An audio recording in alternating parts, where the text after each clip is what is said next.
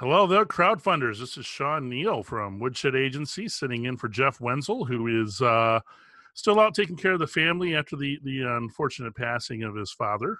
We covered that in the last episode. For those of you who want to catch up, today we have a great interview with Matt Hawkins from Top Cow about the Witchblade Kickstarter. This is a really cool comic book based campaign. These guys, I think it's their 11th or 12th campaign that they've run now from Top Cow. These guys really know what they're doing. And we had an awesome conversation, not only about his project, but, how to be a good Kickstarter citizen, how to take care of your backers, how to cultivate the community, and how to really ensure that not only you can be successful, but other people who are maybe running their first campaign can follow in your footsteps. And really great far-reaching conversation there, but we'll get to that. So what's going on in my life? What's going on in the world of Woodshed Agency? Well, I got to tell you about a stress. There's a stress that I have never felt like stress before, and that is the stress of your 2010 Jeep Patriots horn that will not stop going off. I'm telling you, people, for about a week, I had the weirdest car problem where while I'm driving, while the car's sitting in the parking lot, outside of Woodshed Agency or at my home in the middle of the night, you name it, all of a sudden my horn would just start beeping. Beep, beep, beep, beep, beep, beep, beep, beep, beep, beep, beep. I mean, guys, this is literally a device in your car designed to say, hey, pay attention to me. And this thing was just going off on random. I did all the Google searching, trying to figure out what is causing this. There's no fuse you can pull. There's no wire you can cut. The dealerships don't have any idea of what's causing this thing to go off. It's just been going off, and it was driving me crazy. So finally, middle of the night, Monday a week ago, 4 a.m, this thing just starts going off, and it's just a constant, solid beep. And I had to run down, middle of the night, snow on the ground in my boxer shorts, t-shirts, flip-flops, getting in the car, trying to pound this horn to get it to stop, but I couldn't get it to stop no matter what. Neighbors' lights are coming on. I'm hearing dogs and cats and trash cans knock over. I finally had to jump in the car and drive it a few blocks over to a Kroger parking lot just to get it to an area where this horn isn't just squealing. I got the hood up, out in my underwear, trying to figure out what's going on. And next thing you know, all of the Ferndale and Hazel Cop police on duty just start pulling out to me, lights flashing, wondering what's going on because there's a crazy person driving around with their horn going off. And it became pretty apparent that not a crazy person, just a mechanical idiot in his horn that won't go off. So needless to say, I provided some great entertainment for about an hour for the Ferndale and Hazel Park police while they took their turns trying to figure out how to get my damn horn to stop. And nobody could do it. Nobody could figure it out. They just all had a good laugh at my expense. And we ended up pulling the battery, getting the car back to the house, and calling it a day. Finally called up my buddy. Only thing you can do, apparently, is lift the car up, take off the tires, and just go pull the horn wire. So that's what I did. Went over to a buddy's garage that has a bus company. We got it up on the lift, took that tire out, ripped off all that plastic around the wheel hub, and just yanked out my horn until we could figure out what's going on. So that's the stress I've been living with for the last week. And I got to tell you, man, it'll ruin your day real quick. Stress like no other. So, this is my last episode. Jeff will be back with you guys for future podcasts. It was a really good time hanging out with you, sharing a little bit of stories from Woodshed, talking to some really cool project creators. So without further ado, let's talk to Matt Hawkins about Witchblade.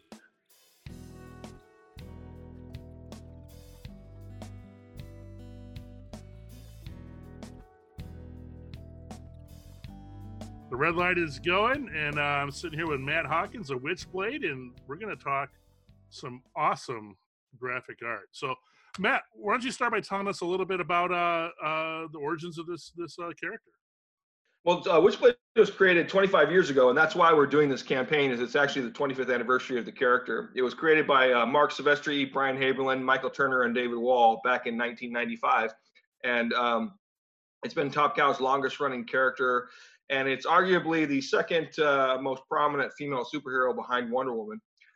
It's had the most longest, concurrent series, and there was a TV show on TNT in 2000, 2001, and there was a Japanese animated series that was in Japan in 2004 and 2005 that was translated and brought back to the United States. So it's had other media opportunities as well, and it's been consistently published for us for the entire 25 years. So it's probably our biggest character by far.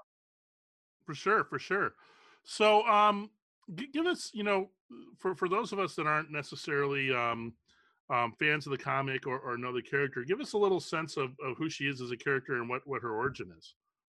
The easiest way I explain it is it's NYPD Blue meets the X Files. It's a woman who is a homicide detective, and she comes in contact and bears this mystical artifact. It's initially just a little bracelet that snaps to her wrist. And in the original comic origin, she found it at the Rialto Theater in New York, and it sort of called to her. There's the idea of it is the Witchblade is an artifact that it chooses a woman of every generation to be its wielder. And historically, that includes, a lot of powerful women like Joan of Arc, Nefertiti, a lot of famous women in history. We've sort of retconned the history to include that they had the Witchblade, and that's why they were so powerful. The idea of the Witchblade is it's tied into the whole Top Cow universe where there is the darkness, the Witchblade, and the Angelus. The darkness is the power of the dark. Angelus is the power of the light. And the Witchblade is intended to be the balance between the two forces, meaning that if one of those two sides ever becomes dominant, it essentially means the end of mankind. So, get, you see, this character has been around for about 25 years. Give us a sense of how big um, the legacy audience is for this book and this character. Well, we've probably, I don't have exact figures. I figured it out about 10 years ago. And at that point, we'd sold about 500 million books. So that's a lot. I mean, it's far and away our most prominent character. It's one of the most popular and long-term characters from Image Comics, which would include Spawn and a few others. Walking Dead, um, and so it's part of a heritage that we're really proud of. And Michael Turner, who was the artist of the original arc, sadly passed away from cancer about 10 years ago. And so this is the 25th anniversary, but it's a bit bittersweet for us because one of the original guys who helped design and make it as popular as this is no longer with us, and he died in his 30s. Oh wow, well, that's too bad. So the the project here, give us a sense of what you hope to accomplish with the 25th anniversary edition. Like what kind of merch and what kind of deliverables are involved in this. Well, there's all kinds of different pledge tiers. The main thing that we're getting people to pledge is a distinctive Kickstarter wraparound dust jacket hardcover of the first Witchblade compendium, which includes like the first 30 or 18 issues of Witchblade and a few spin-off books. So it's kind of the original stuff. It's not been republished in a considerable amount of time, so it's a unique package, and we've got a lot of merch on the outside of it. Most of the backers are just getting the book, but there are t-shirts, there are keychains, there are buttons, and we have multiple stretch goals. I mean, for us, Kickstarter is a little different. We look at Kickstarter as a distribution outlet. It's not a lot of independent creators and smaller people will use Kickstarter as hey, please help my dream come true so I can publish my book.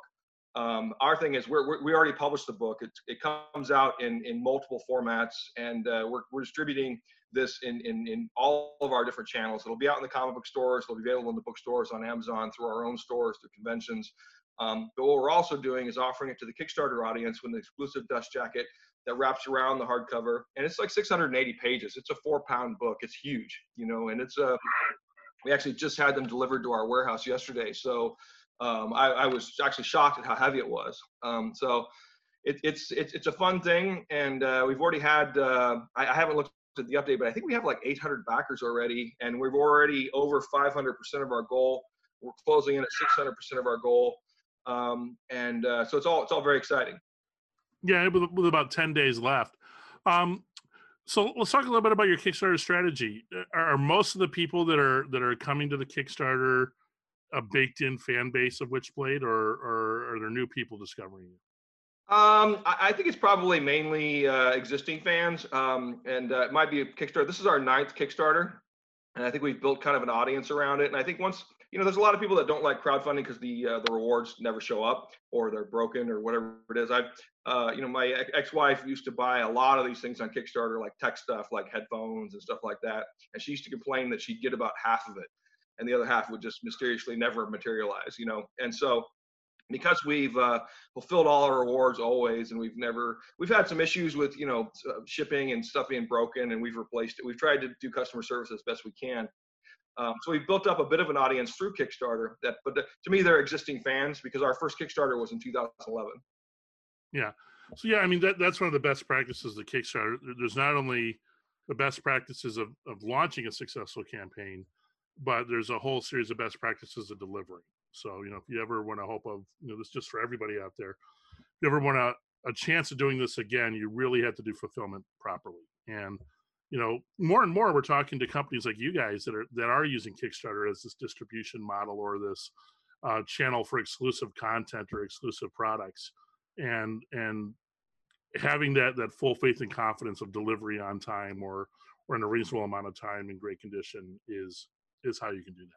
No, we've certainly been late a few times, and not for lack of intent, but one of the things I always tell people is if you're going to be late, just communicate it, and just that's what the updates are for. You can email people directly, and if we're late or we have a problem on things, and sometimes we've had instances where the stuff, like some of the merch that we developed, we finally got it shipped to us from the company that we did it, and it was crap or it was broken, and then we've offered substitutions for different things. So you just got to kind of figure out what your strategy is and talk to your fans. And I've found that most people are pretty reasonable. There's always going to be that one person that's not.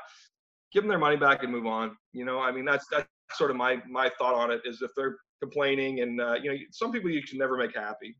So well, that is the general social contract of crowdfunding, is that as a backer, we're willing to pledge money up front and have a certain delay in delivery, because not only do we like what the creator is developing, but we believe in the creator's mission, right? So that's as long as the creator never breaks that good faith, you'll continue to have backers support you, even through delays, even through issues, because a lot of times it's not only do multiple creators view this as a distribution method for exclusive rewards, but it's also a way to scale up. And usually your second, your third, your fourth are going to be bigger campaigns. And it's a really best practice to continue that communication through updates and talk about some of the challenges you find when you're scaling up, maybe beyond what you've ever produced. So, the success of the campaign sometimes does offer up some new challenges and new opportunities. So yeah, I think it literally is. Oh, sorry, go ahead. Yeah, communication. Communication is key, and transparency. Yeah, transparency is the right word, and honesty. I mean, a lot of times you tell people, "Hey, this happened, and we weren't expecting this, and it was sort of unforeseen." If it's your 20th campaign, like it's our ninth, I think. So if we can't figure out the shipping cost, then we're freaking morons, right? But if there's something that comes up, there's always something that comes up in each campaign that's unforeseen. So I like to do updates, and what I found is even if the postal hardcover was one we did a few months ago, and we're supposed to fulfill that, I think, in March. And I had told people back in January, whatever it was, that the book was at the printer. We were expecting it back from China in March, et cetera, et cetera. And a bunch of people have IM'd or emailed and asked about, is going to be delayed because of the coronavirus. And I hadn't even thought about that. So I just went in and posted a new update and said, no, we're still good. We're all going to wear masks when we go to the warehouse and start unboxing it. But, that can't hurt to be safe, right? And that's a real thing. I mean, not to vector in politics or whatever with this, but we see so often with our clients and with people we talk to on these podcasts, that factors like tariffs or international relations or viruses, or a few years ago with Fukushima exploding, those factors do play into the delivery of products. And you don't think about them, acts of God or whatever they are, natural disasters. I mean, and they can screw you up majorly. We had a situation, not for a Kickstarter, but for a regular book a few years ago, where we had a new printer approach us and offer us these discounted prices if we tried to do this. So we moved a book over there and printed it. Turned out they didn't know how to do the glue binding correctly. So when this book had shipped and it had already been distributed to everyone all over the country and all over the world, and the glue was not properly in the binding, so the second somebody opened the book, all the pages fell out. And the shitty part of that is it, it sucks because we paid them, we had it delivered, we freighted it from China, and then the product is defective, and then what do you do? I mean, because at that point, do you recall it and reprint it? We're not like a Fortune 500 company. That's a tremendous expense for us, and it causes problems. So there's always going to be unforeseen things. And I think just kind of rolling with it and trying to be, like I said, transparency is a great word. I like that word a lot. Yep. Yeah. Yeah. And I think that, a lot of our listeners might be thinking about doing crowdfunding for the first time. And a lot of these discussions are on what you did to prepare for a successful campaign. I think what's really interesting is that we're really deep diving into post-campaign success. And if you are going to be successful on the front end, these are as important, if not more important, best practices to follow. With that note, let's talk a little bit about what you did to make sure this one crossed the finish line. Did you do any sort of pre-launch activity or announcement to the audience? Yeah, we do a countdown. I think like we'll say and I think people are used to the fact that because we've done, like I said, it's our 9th campaign, so we've done this before where we show on all our social media T-5 days, T-4 days, and we'll have like an image of what the thing is. We won't necessarily explain what it is, but that's sort of our cue to our fan base that something is going to be there. We don't do a lot of pre-press, and the reason why is because I found that you need that call to action, because we've done pre-press before and people would see the article, but they would have no way to go and immediately buy it. I mean, we're in sort of this real-time culture now where everything is immediate, so we sort of blitzkrieg all our press once the situation is live. Once the campaign is actually live and people can go on and pledge, that's when we do sort of our initial blitzkrieg of press. And we funded, we did our funding, the 100% funding in the first 4 hours. And so we were kind of shocked at how quickly it happened. But when you do that, it sort of works. And I've found that and these aren't exact numbers, but about a third of our campaigns historically have been in the first 2 or 3 days. And then the last third is in the last 2 or 3 days. And so you have like the middle 25 days is the other third, and it sort of drags. And I've thought about shortening the length of campaigns, and I've been repeatedly told don't do it because people have different paydays and they might have different bills. And yeah, so this is great. This is a conversation we have all the time. So the third strategy, they're not even exactly thirds. I would break it into the first 20%, the last 20%, and then the middle 60%. And we call that middle 60% the trough of despair. And if you look at most if you look at most, yeah, if you do look at most campaigns on a tool like Bigger Cake or for board games and publishing, KickTrack, you'll see that arc where you have that really successful first couple of days, and then it's just trickles, and that trough of despair is where people start to have that fear, uncertainty, and doubt of are they doing the right thing. And especially if you didn't like blow away your goal in those first couple of days, that trough of despair could be a real nail biter. And so what we recommend to most project managers and creators is what you want to do is try to shorten the trough of despair as much as possible, right? So if you're going to have a 45-day or a 60-day campaign, it's not like you're going to lengthen that first 20%. It's still going to be the first 48 hours, the first 4 days are where you're going to have the bulk of your pledges, then it's going to fall off. And you're not really gaining a ton until you get to the end. But so we usually recommend no more than 30 days, but we also pay attention to the what we call the Friday calendar of like trying to guess, all right, if we're launching at the beginning of a month, we want to try to have at least 2, if not 3 bi-weekly Fridays fall into that. And it's so sometimes a campaign might be 28 days because that's how it laid on the calendar, or it might be 32 days simply because we wanted to capture that third Friday.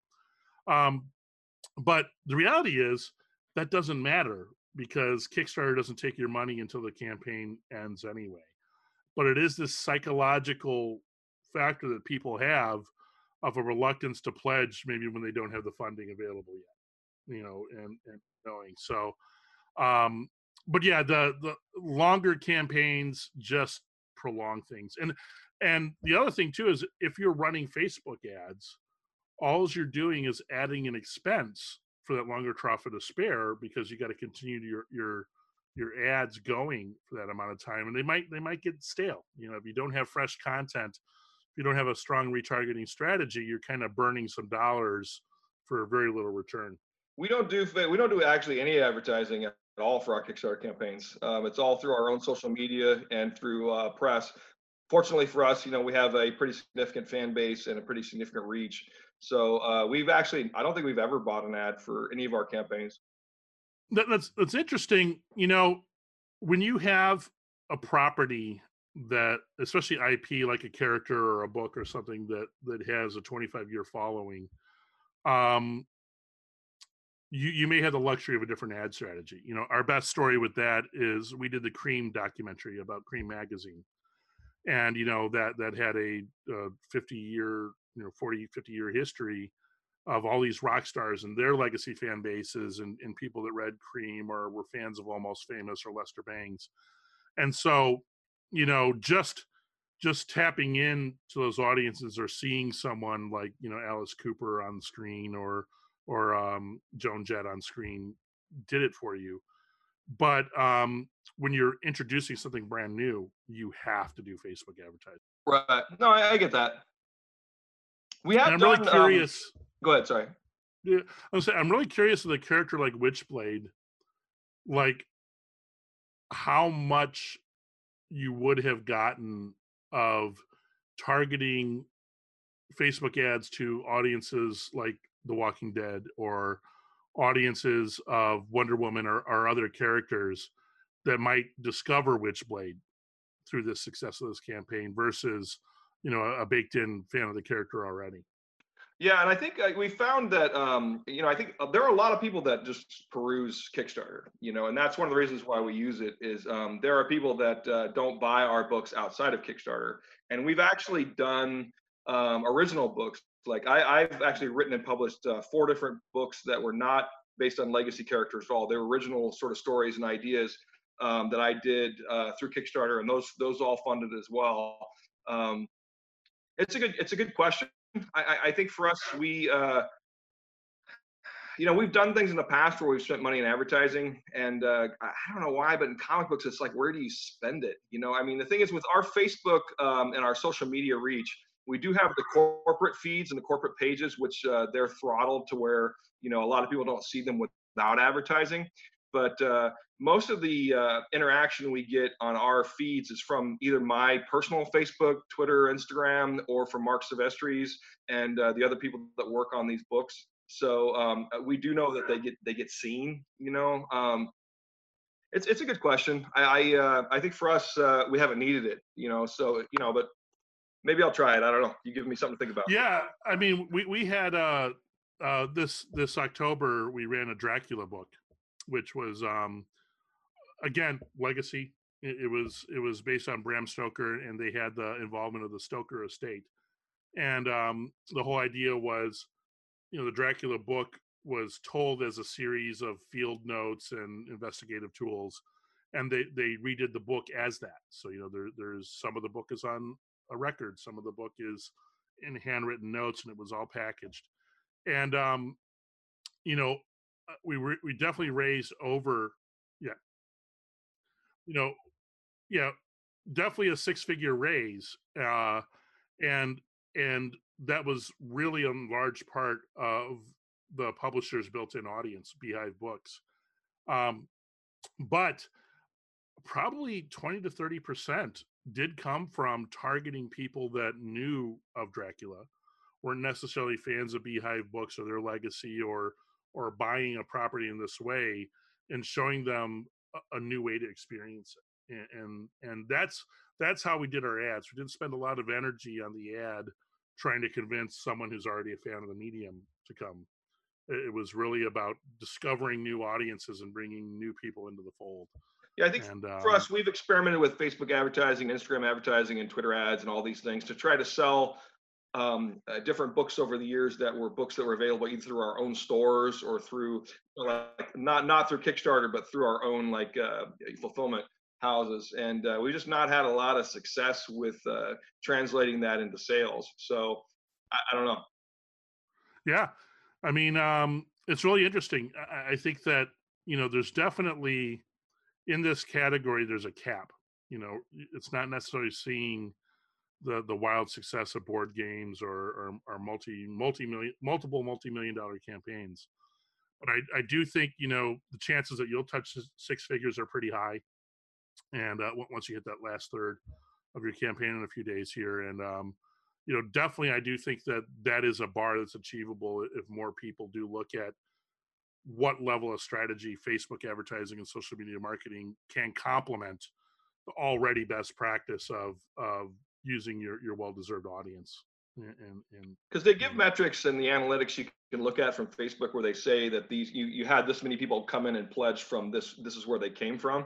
And I look at that and almost half of them come from either my own social media feeds, my personal ones, not the corporate ones, or Mark Silvestri's personal feeds as well. So we're blasting out to our own readership, followers, fans, whatever you want to call them, and they just go in and they buy it.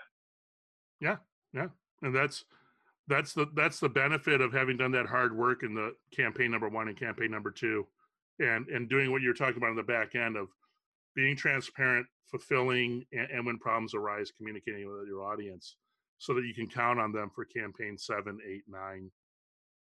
Yeah, you just build. There's loyalty. It's just like anything. It's brand loyalty. It's and it comes in a lot of things, and no one likes being gypped. Yeah, yeah. All right, man. Well, Matt, you guys got a killer product, a great character.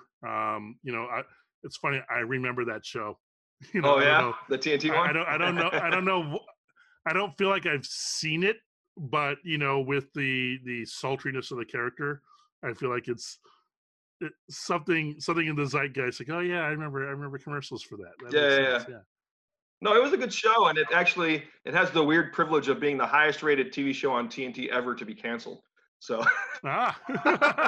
whatever. So many good shows canceled. I know, but Oh man, yeah. Well, yeah, boy, Netflix is killing me with that right now. Let me tell you.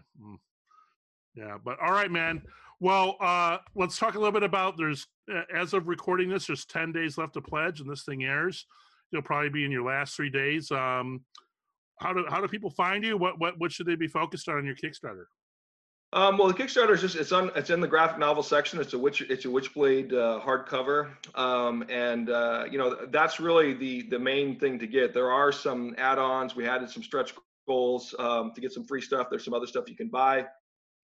No, excuse me. If you want some pens, a T-shirt, that kind of stuff, there's all kinds of that stuff you can get, and there's different packages that include. But the basic tier is a $50 tier. It's the hardcover, and it's all the hardcovers are signed by Mark Silvestri, which is hard to get because he doesn't actually do a lot of conventions. So my signature is actually really easy to get because I do like 20 a year.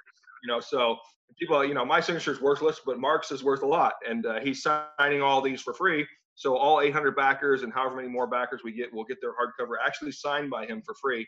And we'll be getting these. In fact, these books were just delivered. See, the thing is, here's the crazy part. These books were just delivered to our warehouse yesterday. So, we took a flyer and gambled and figured and took a guess as to how many we would do and sell. And we were accurate. So that's fantastic. It's good to know your business. So yeah, are you going to do any post-funding activities when this thing ends? Any Indiegogo on demand or anything like that? I don't know. I mean, I didn't even realize until I started seeing people do it that you could do a Kickstarter and then launch the same exact thing on Indiegogo, and no one seems to care about that. We're talking to CrowdOX and BackerKit about trying to see about extending out. We've not done any of those yet. I was a little shocked at some of the expense of some of those and what they're offering because they take a percentage of your entire campaign. And I don't know that it's worthwhile. I've talked to a few people, like Brian Polito is a good buddy of mine, and he runs a lot of campaigns on Kickstarter for Lady Death. And he uses CrowdOX, and he says it creates a community and allows people that pledge to buy additional copies after the fact. So he sort of thinks that that's a good deal. We've never done Yeah. that. So Well, I'll tell you, those are definitely, if you can justify the expense, those are great services. Not to pitch one of our things, but what we talk about in our crowdfunding roadmap is the way to launch your own Shopify. So that as long as you've got fulfillment down, it sounds like you guys are a great candidate for this, is doing the similar activities. And you can take your Kickstarter page once you're done and point it right back to a Shopify store and handle your own post funding and kind of cut out the middleman. So that might be a great strategy for you guys to take a look at. I was just writing that down. That's a good idea because the OX and the I just the amount that they're taking. I understand they're providing a service. I haven't really had a chance to run the numbers to see if it's actually worthwhile. We were considering doing one on this campaign just as a test, but that's a good idea. I'll look into that. Thank you. Yeah, I think our 2 cents is, a lot of the companies that are in this space try to do great jobs for the customers, and I think both of those services definitely qualify as that. Think about the mentality of a project creator. If you're a first-time creator and you've had a wildly successful campaign, and now you've got to tackle building 1,000 units of your widget or whatever, and try to figure out how to get them out to backers and fulfill, these companies might be your lifesaver because you're going to be so full of making your product that doing the back end is just going to be another headache. But if you're a company that's really solid at fulfilling products, you may want to consider doing it yourself and taking the plunge into digital marketing and doing a Shopify page. I think we will, and I will thank you for that. And if you ever come to Los Angeles, I'll buy you dinner as a thanks because we do have our own topcowstore.com and we sell all this stuff on our own store. So we are constantly doing fulfillment. And so it'd be very easy for us to do additional fulfillment on our own. I just wasn't sure how to do it.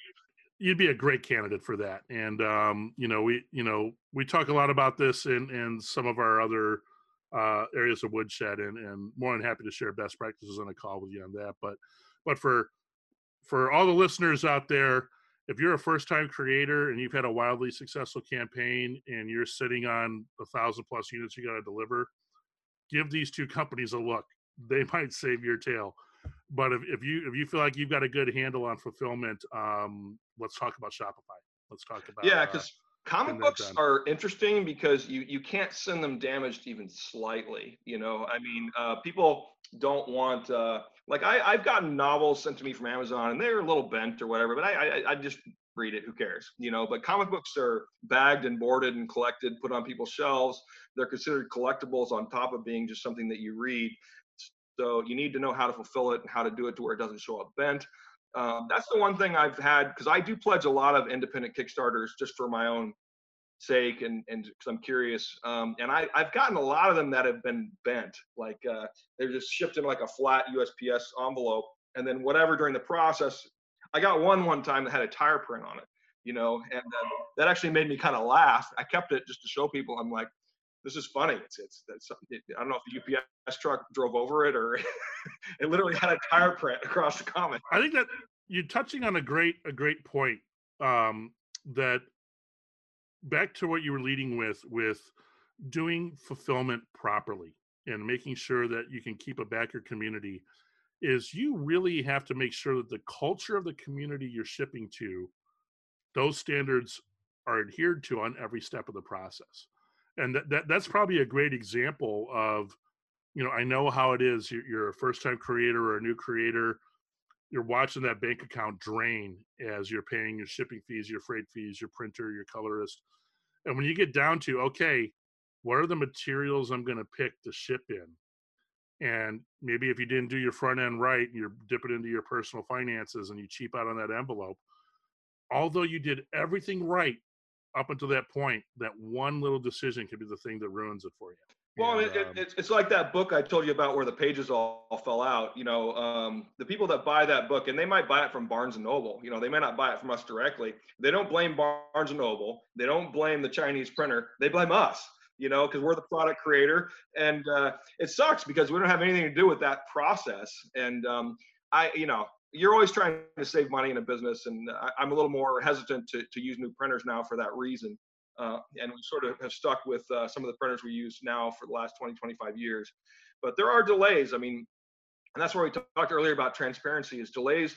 If we had not taken kind of a flyer and guessed how many of these we would have sold and printed it early before we sent this book to press before the campaign even started. So we kind of had an idea of what we were doing. Talking about calling your shot, right? Yeah, but see, yeah. If we had not, the book would be delayed a month or two because we have other books that are in the queue after that are now being delayed by a month or two because of the coronavirus. Coronavirus, yeah. I'll tell you, the last little bit of best practices I would share from our experience is, and I just had a lead call earlier today talking about this with a crowdfunder where they undervalued their product, where, they were selling a product for $17 that they could probably sell for $35. And the reality is crowdfunding backers, they strike this balance of wanting the product and wanting it at a fair price, right? And they'll show up early like they did for your campaign for like early bird rewards or things like that.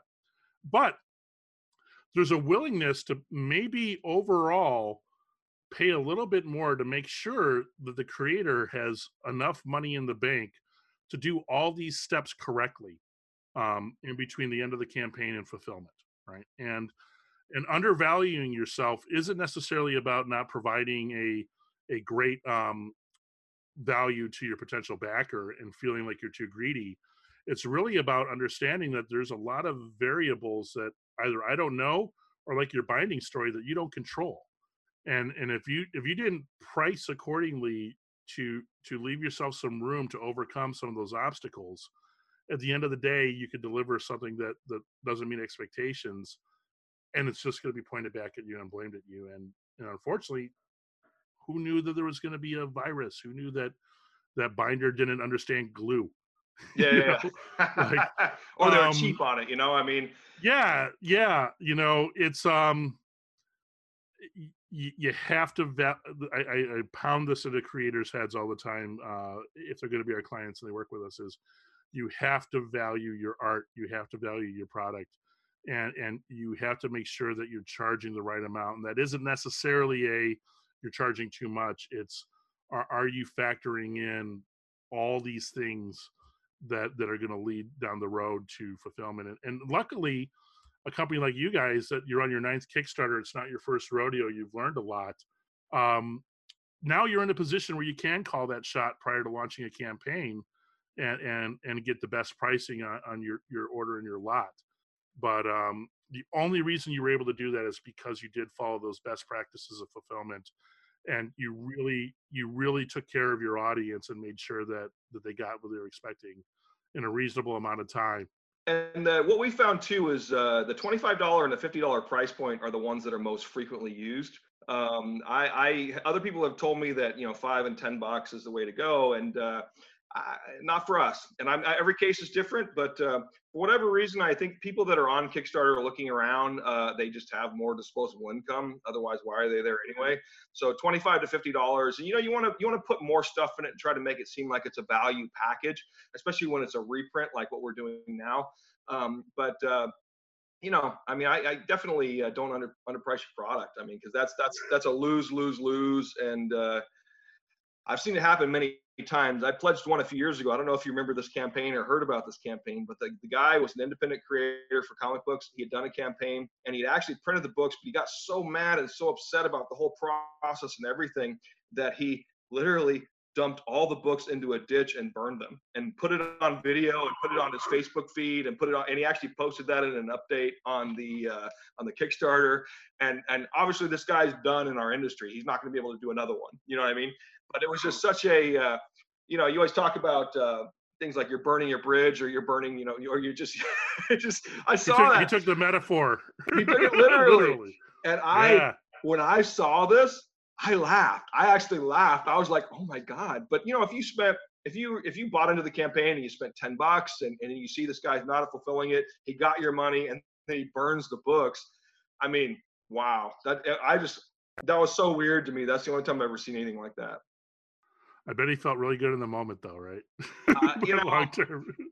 To each their own. I mean, yeah, it's just a little crazy. yeah. I'll tell you, you know, as a super backer myself, you know, I back a lot of projects, and I am willing to pay that extra premium to take care of a creator. And I don't think I'm alone. I think that most backers in this community share that same mindset. So this is to everybody out there.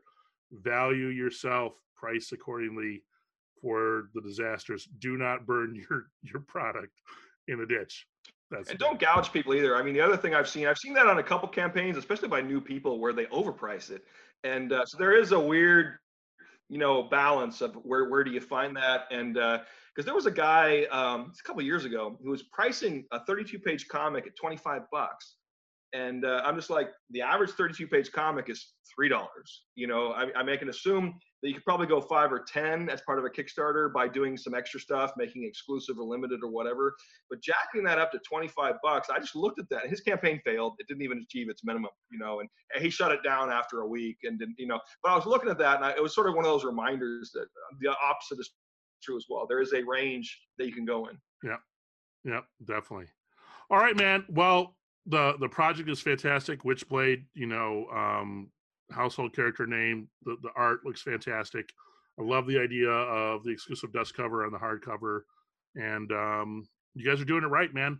All right, well, go fulfill those rewards. Put on that dust mask for that coronavirus. That's no joke. We're actually going to the warehouse tomorrow to do it. So yeah, snorkel. I would do the whole thing, man.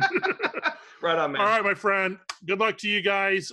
Everyone, check them out. Witchblade on Kickstarter, and possibly Shopify afterwards. Yeah, I'll look into that today. You gave me something to do today.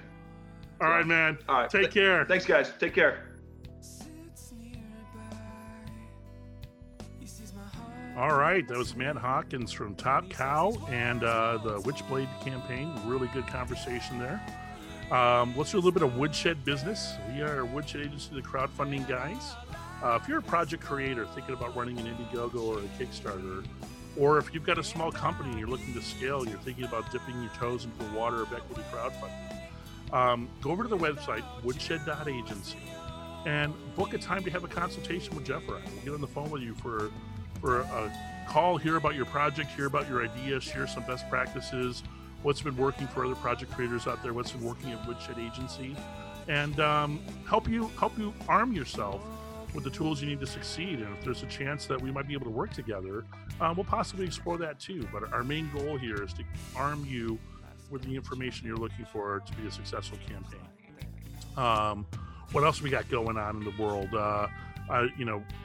Jeff and I met through music. I've been rekindling my music spirits here by drumming in my favorite musical, Hedwig and the Angry Inch, on the Detroit Run.